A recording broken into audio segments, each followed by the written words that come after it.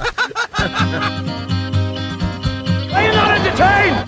Get busy living or get busy dying. All we have to decide is what to do with the time that is given to us. Thanks for joining us this week on Taboo Talk with Jay Louder. Today's podcast is going to have a little bit different tone than normal because we're going to be talking about the signs and warnings of a suicidal person. Now, you initially may think, well, hey, this is not a struggle that I'm having, or maybe not even you think anybody that you know. But sometimes there are scenarios and people in your inner circle or even your outer circle that if you don't detect what's going on in their life, if you don't recognize what some of those warning signs are, you can miss it. Earlier today, I was looking at the Center for Disease Control and was looking at some of the most recent statistics. And I want to set the table and just remind you of what the Center for Disease Control is telling us right now just about the statistics of suicide. It's the second leading cause of death among people ages 10 to 14 and 25 through 34. And according to their most recent statistics, 12 million people have been thinking about suicide, 3.2 million have planned a suicide, and 1.2 million in their most recent year attempted suicide. That's literally one death every 11 minutes. And on top of all that, I think about right here, even in our community, it's been big news just literally 48 hours ago. A coach of one of the larger schools here in our area ended his life with a gun. About a year and a half ago, one of the most well-known businessmen right here in our city who owned a litany of dealerships ended his life. And so suicide is really, it's a pandemic. It's something that affects people worldwide. It's not just something that affects a certain group or a certain age group. It's not just an issue here in North America. It's an issue worldwide. And with that being said, I want to introduce today's guest. She's a longtime friend of me and my family. And not only that, she is the director of operations of Harvest Ministry, Sharonda Donnell. Sharonda, how long have we been together now here at Harvest? Is it 10, 11, 12 years? 12 years. 12 years. So initially, Sharonda started out just kind of filling gaps and helping out anywhere that she could. And just over time, she's just elevated herself just because of her talents and her abilities and her skills. And quite frankly, she runs this organization. She knows way more about it than I do. But I'm really excited about having her on the podcast today because when we talk about suicide, this is something that Sharonda understands. Sharonda, welcome to today's podcast. Thank you. Now, tell us a little bit. Obviously, I know your story at some level, but our listeners don't. Tell us a little bit about your story. Okay. When I was 16 years old, I had started partying a lot during high school, and I was being bullied by a group of girls at my high school, and it led to some depression, and then my boyfriend ended up breaking up with me and betraying me, and I felt isolated and alone and felt like I had no hope, and so I started thinking about different ways that I could end my life. And I even remember mentioning several times when I'd get into arguments with my parents or my siblings that I was just going to kill myself because nobody loved me or cared about me. And one night I decided I was going to follow through, and so I wrote a suicide note to my family and went out. My dad had a pistol that he carried in his vehicle for rattlesnakes. We lived out in the country. And I went out to his pickup, got the pistol out of his pickup, and came into the house, and I stood in my bedroom, and I pulled the trigger, and it was on safety. And so, then I started battling with myself, is this really what I want to do?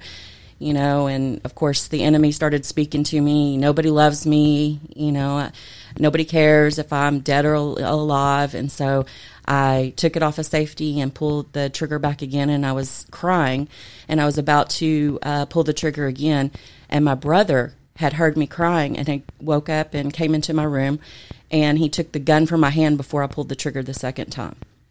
Now, I know Sharonda's mother and I know her father.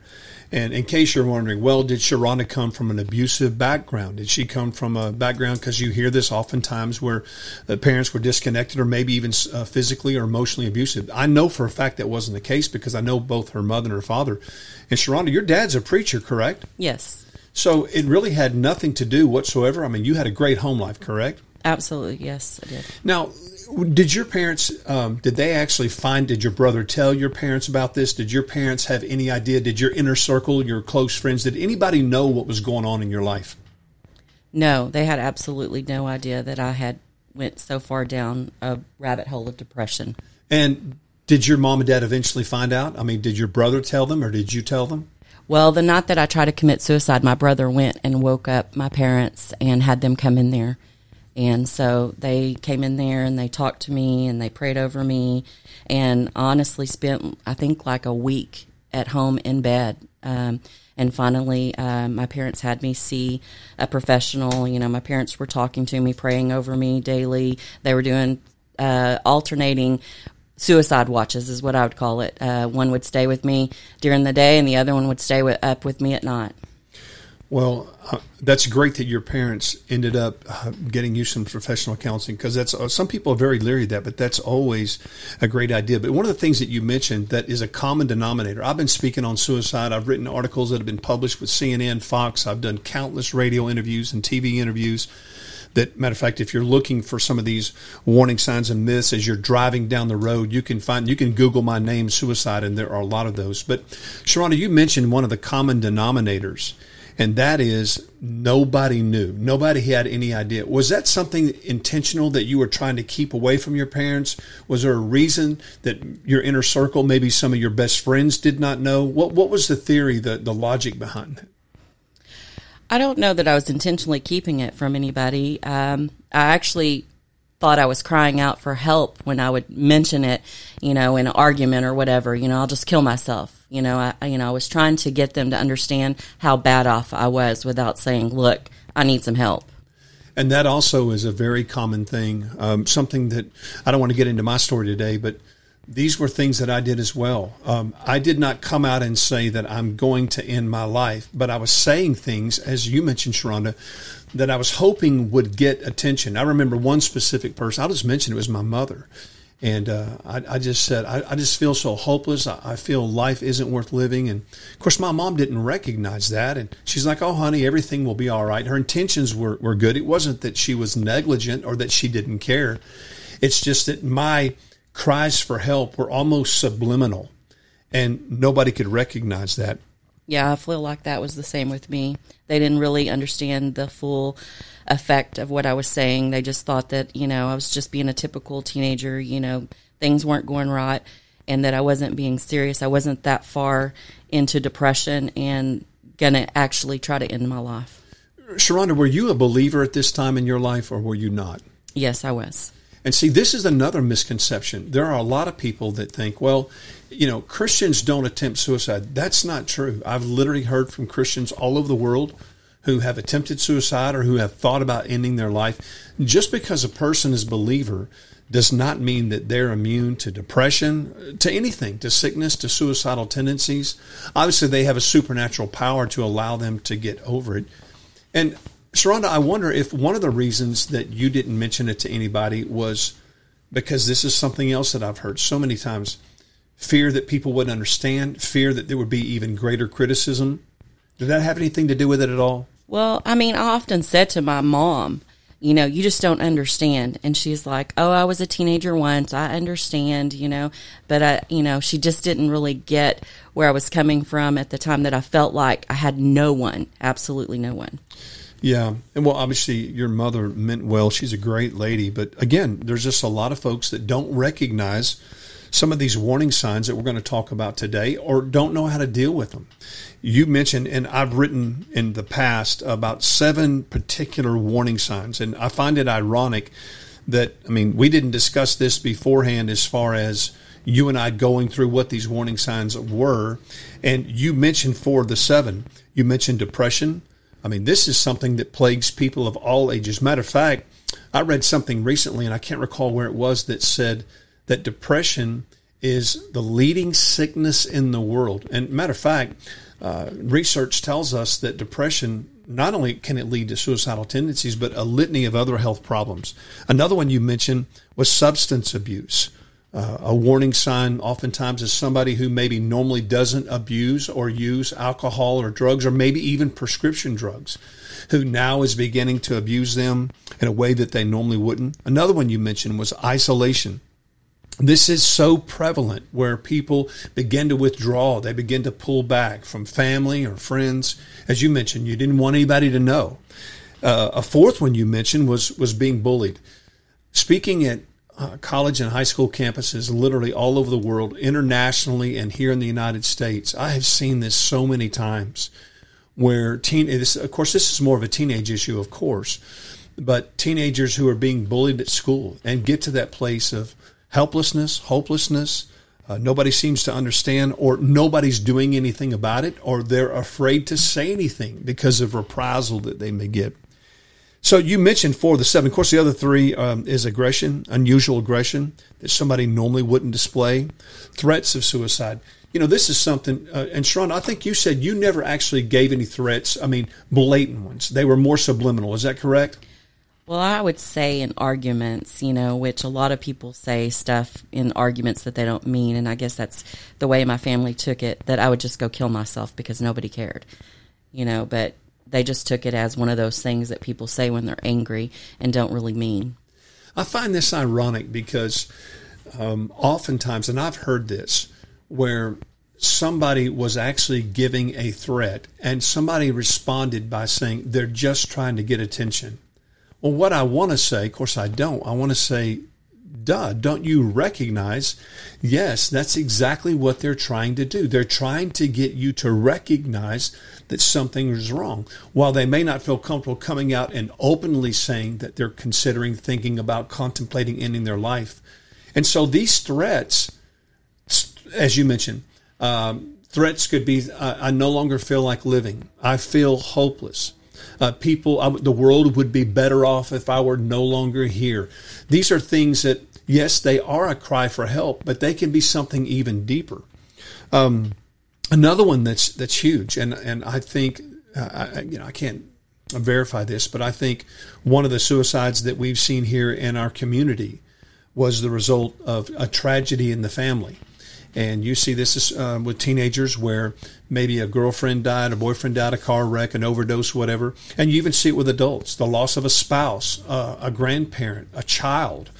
So these are some of the warning signs that are often displayed in someone's life. Sharon, is there any other ones that I normally don't talk about that resonate with you or that might have played a role where you were at in this phase of your life? Well, when you talk about tragedy and they lost somebody, I lost a boyfriend. That was the only person I felt like I had. And then once, he betrayed me and broke up with me, I literally felt like there was no one. And so to me, that was the same as a death. So had you contemplated suicide before this situation arose in this relationship, this betrayal? Is that something you'd already thought about, or was that really the tipping point for you that began all of it? I believe that was the tipping point. Yeah, and you see this so many times. And remind me, Sharon, what age did you say you were? 16. 16 years of age. And of course, you fall kind of in that category that the CDC was talking about. And eventually, Sharon, as we move on to the podcast, I want to get to the place. Well, before I do, let me ask you this. You mentioned that your mom and dad, you stayed home for many days, kind of stayed in bed, and your mom and dad were kind of a watchtower, so to speak, over you. And you mentioned, too, that they'd gotten you professional help. And let me just say, I don't want to dovetail on this too far, but I'm a firm believer in professional help. Now, let me quantify that. I believe in getting help. I've mentioned this many times before. I'll mention it again. I've gone to marriage counseling off and on my entire marriage. I think it's a great thing. And I don't just go to anybody. We go to, actually in our case, he's a pastor. So we know that we're getting godly advice, we're getting biblical advice. But whether it's a pastor, therapy is a great thing. Did that help you significantly? Was that something that you went through for a long time? Well, my parents got me counseling through the church, and that was a benefit to me. Now, when the school found out that I had tried to commit suicide, they brought in a state psychiatrist. And I will have to say that they did me more harm than they did me good. Yeah. Well, I think that's where you've got to be extremely careful about who you submit yourself to or your kids to. That, again, you want to go to somebody, my opinion, of course, is somebody that gives biblical counseling. We have never been to any counseling, nor have any of our kids, that was not a Christian counselor. Now, of course, we would do that because we're believers, but I think it's a great thing to do. So, did you go to counseling long-term, Sharonda? And you mentioned that you felt like the counseling that you got through the church was beneficial. Is that right? Yes, I did. I probably went for about 2 to 3 months. And then I realized through this counselor that I was going to have to make a change in my life, that I needed to change schools. I needed to have a fresh start. I needed to change schools and my core group of people that I hung out with, because those people were not bringing me up. They were bringing me down. Mm-hmm. And did you, once you had this kind of tipping point that we mentioned earlier, where, I mean, you were actually at the phase, this wasn't just a threat. You were at a place with a gun. You were ready to end your life. Did you ever struggle with this later on in life? Was this a kind of a one-time occurrence, or was this something that you struggled with off and on your entire life? Well, I've never tried to commit suicide again, but I do find myself in different seasons of darkness and sometimes finding myself going towards the depression spectrum. But because I am stronger in my faith now, I know how to speak the word over me and to help myself overcome those types of things. I see the warning signs in myself. Yeah, you know, and I've met a lot of people over the years who are great, wonderful, godly people that have had seasons where they have struggled with thoughts. Maybe they haven't necessarily got to the point where they pulled out a gun or got a bottle of pills or wrote a note, but have had, but have had seasons in their life where there has been thoughts. And also I've met people who've never struggled with that. But I would say that more people that I've met at some point have at least had the thought of suicide, maybe never really taken it that far. Let me ask you this. Did the people at your church, did they know about it? I guess they did. Yes, the people, because my dad was a pastor, and he had to miss church during that week that they were doing the suicide watch with me. And so the church did know about it. And how did they respond? Because I've heard people say that they got a lot of backlash from people who were of faith, which it's sad to say that, but I've heard that many times. Did you experience any of that? No, and I think that's because I was a kid. You know, I got more sympathy than what I have seen, you know, as an adult with people who struggle with depression and suicidal thoughts in adults. You know, I've heard people say, you know, they just need to have more faith, or you know, they just need to trust in God and that sort of thing. But I did not experience that, and I think part of it was because I was a kid. Well, I want to hit on two things. First of all, I've got a question. It's a little off topic, but just in sitting here talking about it, I'm really curious. As your dad being a pastor, obviously he lives in a glass house. He's under a microscope. I know this firsthand. Did your father experience any backlash? As well, I mean, hey, you're the pastor of the church. Your kids are supposed to be perfect. You've got a daughter that attempted suicide. Did he ever experience any of that? I don't believe so. If he did, he didn't tell me about it. Yeah, well, that's great. You mentioned something else where people might say, well, hey, you know, just pray it away. You're not trusting God enough. You need to have greater faith. Do you think that, honestly, that's a real help, or do you think that's more of a detriment? All that does is add more guilt and more shame and more pressure to an already volatile situation? I think that it definitely adds more guilt and shame. Yeah. I think there is a thought about that where people have to understand that depression and suicidal tendencies and certainly there are cases, and you and I both know this. We've seen this right here through this ministry where people have been miraculously healed of things. Marriages have been turned around. People have been freed from addiction. But we've also seen in our years of ministry together right here at Harvest, we have seen multitudes of people who have struggled, and they've had seasons where they've been clean and they've done well. And then they've had seasons where they've fallen back into some of the same struggles that they've once had. And wouldn't you agree that these thoughts of you need to pray more, you're not trusting God enough, is just, again, it's not helpful whatsoever. And all it does is add more pressure. Absolutely. And I feel like it's just a Christianese thing to say when you don't know what to say or you haven't experienced anything yourself. And if you were to go through it yourself, you would see it differently. Yeah, I agree with that. Well, we've talked a little bit today about what are the warning signs. And let me say this. If you're a person listening to this podcast and somebody's committed suicide and you didn't see the warning signs, the last thing that you need to do is spend the rest of your life carrying guilt. Some of these warning signs are not so easy to detect. And I mean, here I'm a guy that attempted suicide. I'm a person who's been in ministry. And I had a friend, not an extremely close friend, but somebody that I knew well, that I had dinner with on occasion. I would call him more of a colleague, but somebody that I knew fairly well. And one night we met at Taco Bell to eat dinner, and we were sitting there. And I knew that he was having some financial struggles, and I knew that he was having some marital struggles. And he talked about that openly. Now, you would think if anybody would be cognizant and recognize warning signs, it would be me. As much as I have spoken about this, encountered it in my own life. And so that night when we had this discussion at Taco Bell and he was kind of unwrapping the different issues in his life, when I left there, in no way did I ever think, okay, I don't want to use his name, but I'll call him Joe. In no way did I think that Joe was about to end his life. I would have never thought that. I just thought it was a season. Hey, man, everybody has marriage problems and everybody goes through seasons of financial difficulty. And it was less than a week later, I got a phone call and I could hear his wife screaming in the background. And he had hung himself in the shower. His kids found him. I ended up being a pallbearer in his funeral. And I carried a lot of guilt.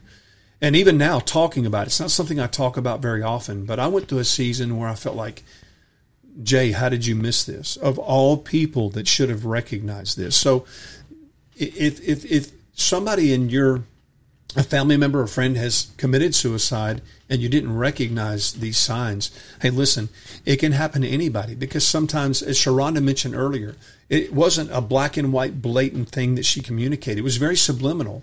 And sometimes they can be very hard to detect. And that's one of the reasons that, well, later on in the podcast, we're going to get to prevention. And one of the things that we're going to discuss is going to address one of the ways to combat that. But Sharonda, what I want to do now, we kind of talked a little bit about what those warning signs are. And of course, that's not a comprehensive list, but I think it's a pretty valid list in lieu of what I know I've personally seen and what I've researched and studied. But there also is a lot of myths. The first one I'd like to talk about is many people think, and I would imagine there may be some people today listening to this podcast that think this is a huge mistake.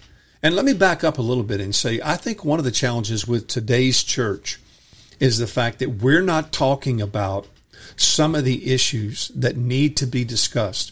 When's the last time that you've been at church and you've heard a sermon that addresses suicide? You say, well, Jay, it's not in the Bible. Well, yes, it is. It's in the Bible on numerous occasions. Sharon, have you ever heard a sermon on suicide?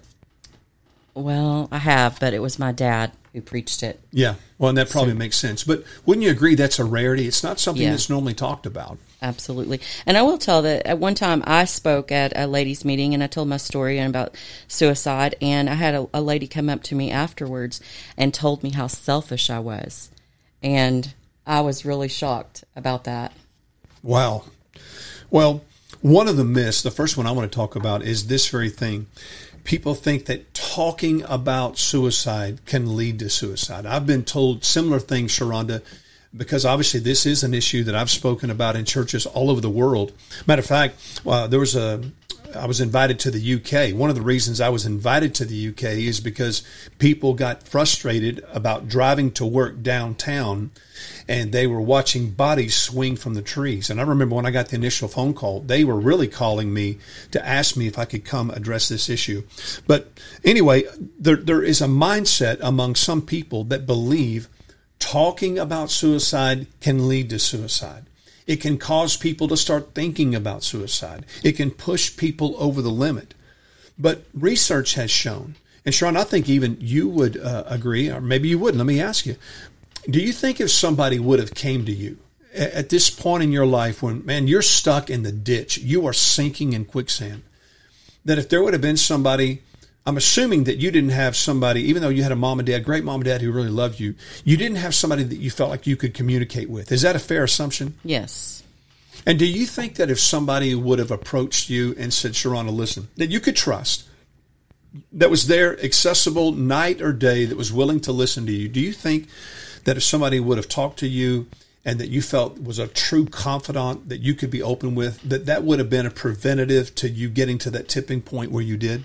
Oh, yeah, absolutely. Because once I lost the one person I thought that I had, then that's what made me spiral down to suicide. So if I'd had somebody to talk to, maybe it wouldn't have got that far. Yeah, and even as you mentioned, those little messages that you were sending were really your way of trying to instigate connectivity. It was your way of trying to get somebody to reach out. So it's a myth that talking about suicide leads to suicide. Actually, talking about suicide, talking about mental health, talking about depression, for that matter, talking about anything and being open. And now when I say talking, I don't mean talking to somebody. There's too many folks that are doing that already.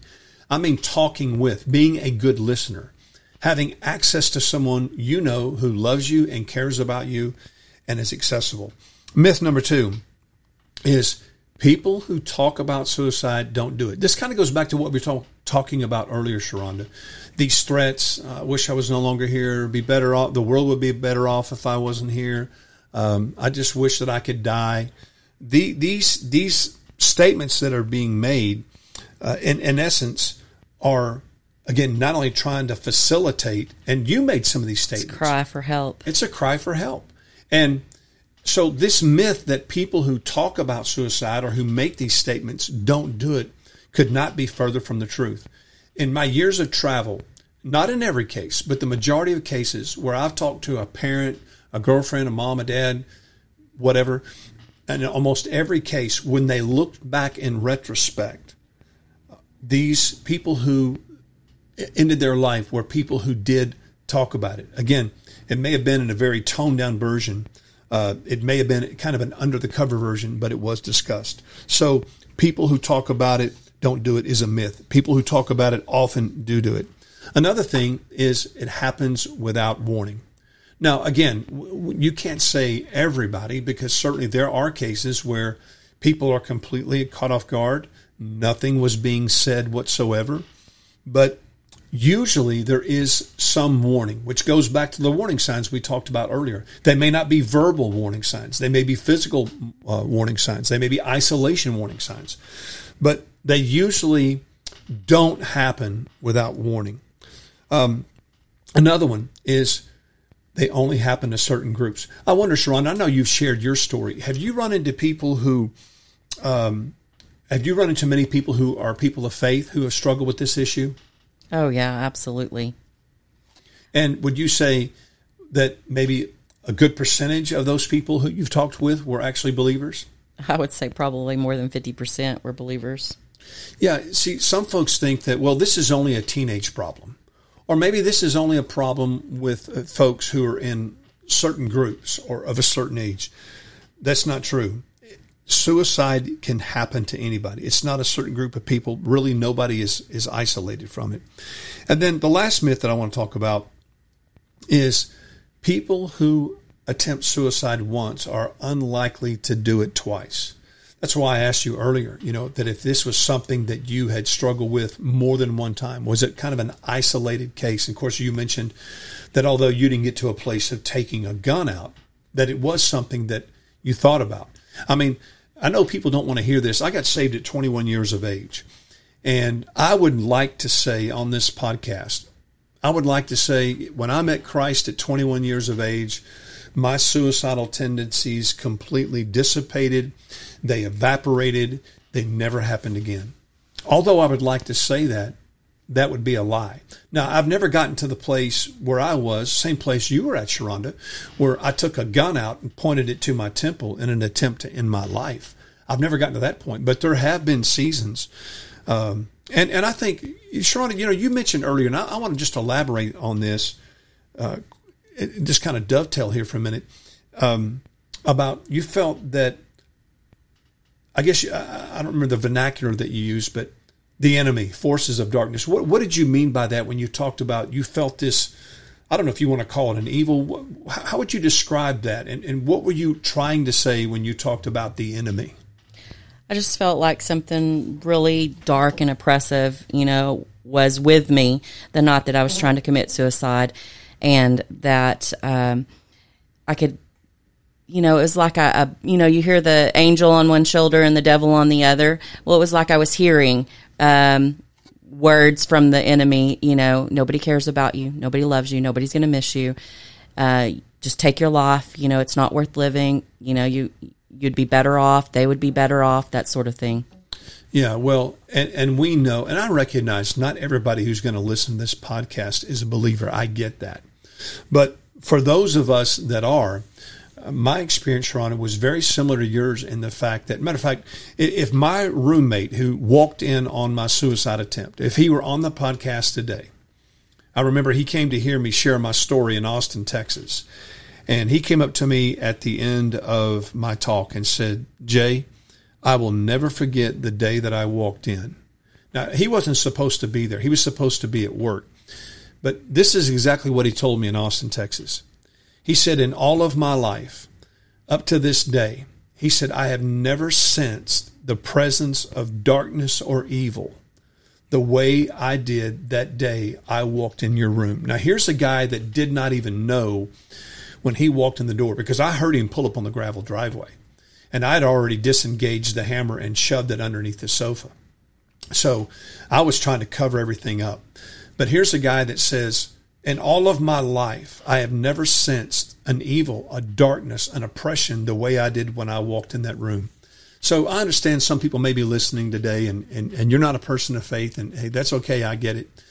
But I'm just telling you, I do agree with you, Sharonda, that the forces of darkness do play a huge role in these suicidal tendencies. There's a scripture in John 8:44 that says, in description about this enemy, it says, he was a murderer from the beginning. In essence, saying that his whole agenda, his whole assignment, his whole MO is to end people's life. And so I certainly relate to that. But yeah, this last myth is that people are unlikely. If they overcome or they were rescued from a suicide attempt, then they're in the clear, nothing else to worry about. Couldn't be further from the truth. Oftentimes, people who in their life have attempted suicide on numerous occasions. Yeah. So, Sharonda, let's talk a little bit about, and we've kind of hit on it a little bit, but for maybe there are people listening to the podcast today, and they've got a friend, maybe a spouse, a kid, a grandkid, a coworker, a distant relative, that they may not even know that they're suicidal, but they are in a deep, dark place, a place of hopelessness. And they're going, what can I do? I mean, what are some steps that I can take to try to help this person?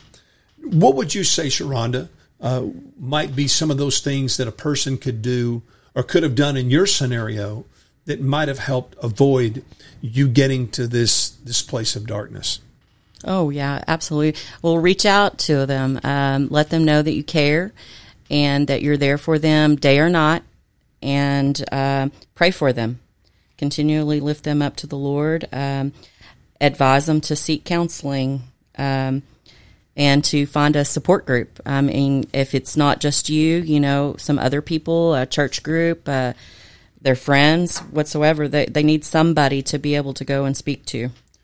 I agree with that totally. And it seems, you may be listening today and go, God, that sounds so simple.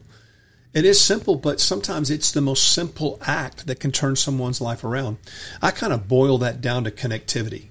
And I know some people right now that maybe you're a person listening and you're struggling with suicide. And you've been thinking about ending your life. And you're afraid, well, if I come out to my mom and dad, and then they may be upset. Maybe you're an older person. Well, if I tell my spouse or my close friends or maybe even people at church, they're going to criticize me or they're not going to understand. Hey, listen, the most important thing you can do is reach out to somebody. Reach out. I call it connectivity. finding someone, and Sharonda really hit the nail on the head, finding somebody who you trust, someone who's accessible, night or day, 24 hours a day, 7 days a week. And by the way, if you're going to tell somebody that you're going to be there for them, and you know somebody's in this dangerous situation, being there for them means articulating and communicating a true sincerity that you will do whatever it takes. You'll be there in a moment's notice, that your phone is open 24 hours a day, 7 days a week, that you want to do everything that you can to help them. That's all a part of really what you mentioned, Sharonda, connectivity. You mentioned another thing. You said prayer. I mean, for some people listening to this, Sharon, they're going to go, come on. You and I have even seen this on social media. This moniker people make fun of. I say moniker, people, incorrect vernacular, but people make fun of. You see this, thoughts and prayers. What have thoughts and prayers done for gun control? What have thoughts and prayers done for all the kids that were murdered recently in South Texas? Do you truly believe, Sharonda, that praying for somebody is an important step to prevention? Yes, I believe that prayer can change things. I do too. And again, it may sound simple, but I just firmly believe, and I believe that to this day, that the reason that my life was spared, even though my mother did not know that, she knew I was in a dark place. My mother didn't know I was suicidal. But just because my mother was always praying for me, matter of fact, I'm a believer today because of the prayers of my mother. Me too. So I certainly agree with that. And so these are all issues of prevention. And the other thing, connectivity. Of course, this goes hand in hand with connectivity, but this discussion, talking about it. We talked earlier about talking about suicide does not lead to suicide. It's not a catalyst to suicide. Talking, discussion. I don't know about you, Sharonda, but I find when I talk about anything that's bothering me, I tend to feel better. Yeah, that's so true. So another thing is, and let me say this is really kind of geared more, when we talk about prevention, this is really geared more to the parent. Sharonda talked about one of the things that led to her getting to this place was not only the loss of a boyfriend, but Sharonda, I believe you mentioned also being bullied at school. Is that correct? Yes. People just making fun of, and we see this in schools all over the country. We see it in some cases because somebody's too tall, somebody's too short, somebody's too thin, somebody's too wide, somebody doesn't have the right clothes, they don't wear the right shoes. The list goes on and on and on. And you see with young people over and over and over that suicide, their suicide, one of the leading factors that led to that was because of the bullying, which basically is abuse that was going on at school. But one of the preventions, if you're a parent and you have a kid that's at school being bullied, you need to take appropriate steps. Part of prevention is providing a protective environment. A protective environment. You might be a mother who has an abusive husband who is abusing your kids. The list goes on and on. But part of prevention is not only that connectivity, not only that open discussion, but it's providing a protective environment where, and I get the fact that not every scenario can be remedied, but it's finding a place and environment of not necessarily isolation, but protection. Sharonda, would you agree with that? Absolutely. That's why I had to change schools. And did that help a lot? Oh, it helped. It was like a tremendous change in my life.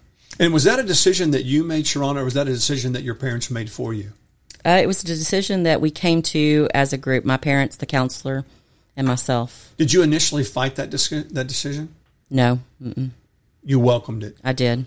And did you find that when you went to the new school that you encountered some of the same issues that you'd had at the previous? No. I had lots of friends and had a support group, and everybody was really uplifting instead of, like tearing one another down. So it was a totally different atmosphere. Listening to Sharonda, there's so much weight there because sometimes all of us just need a fresh new start. And obviously it was huge in Sharonda's life.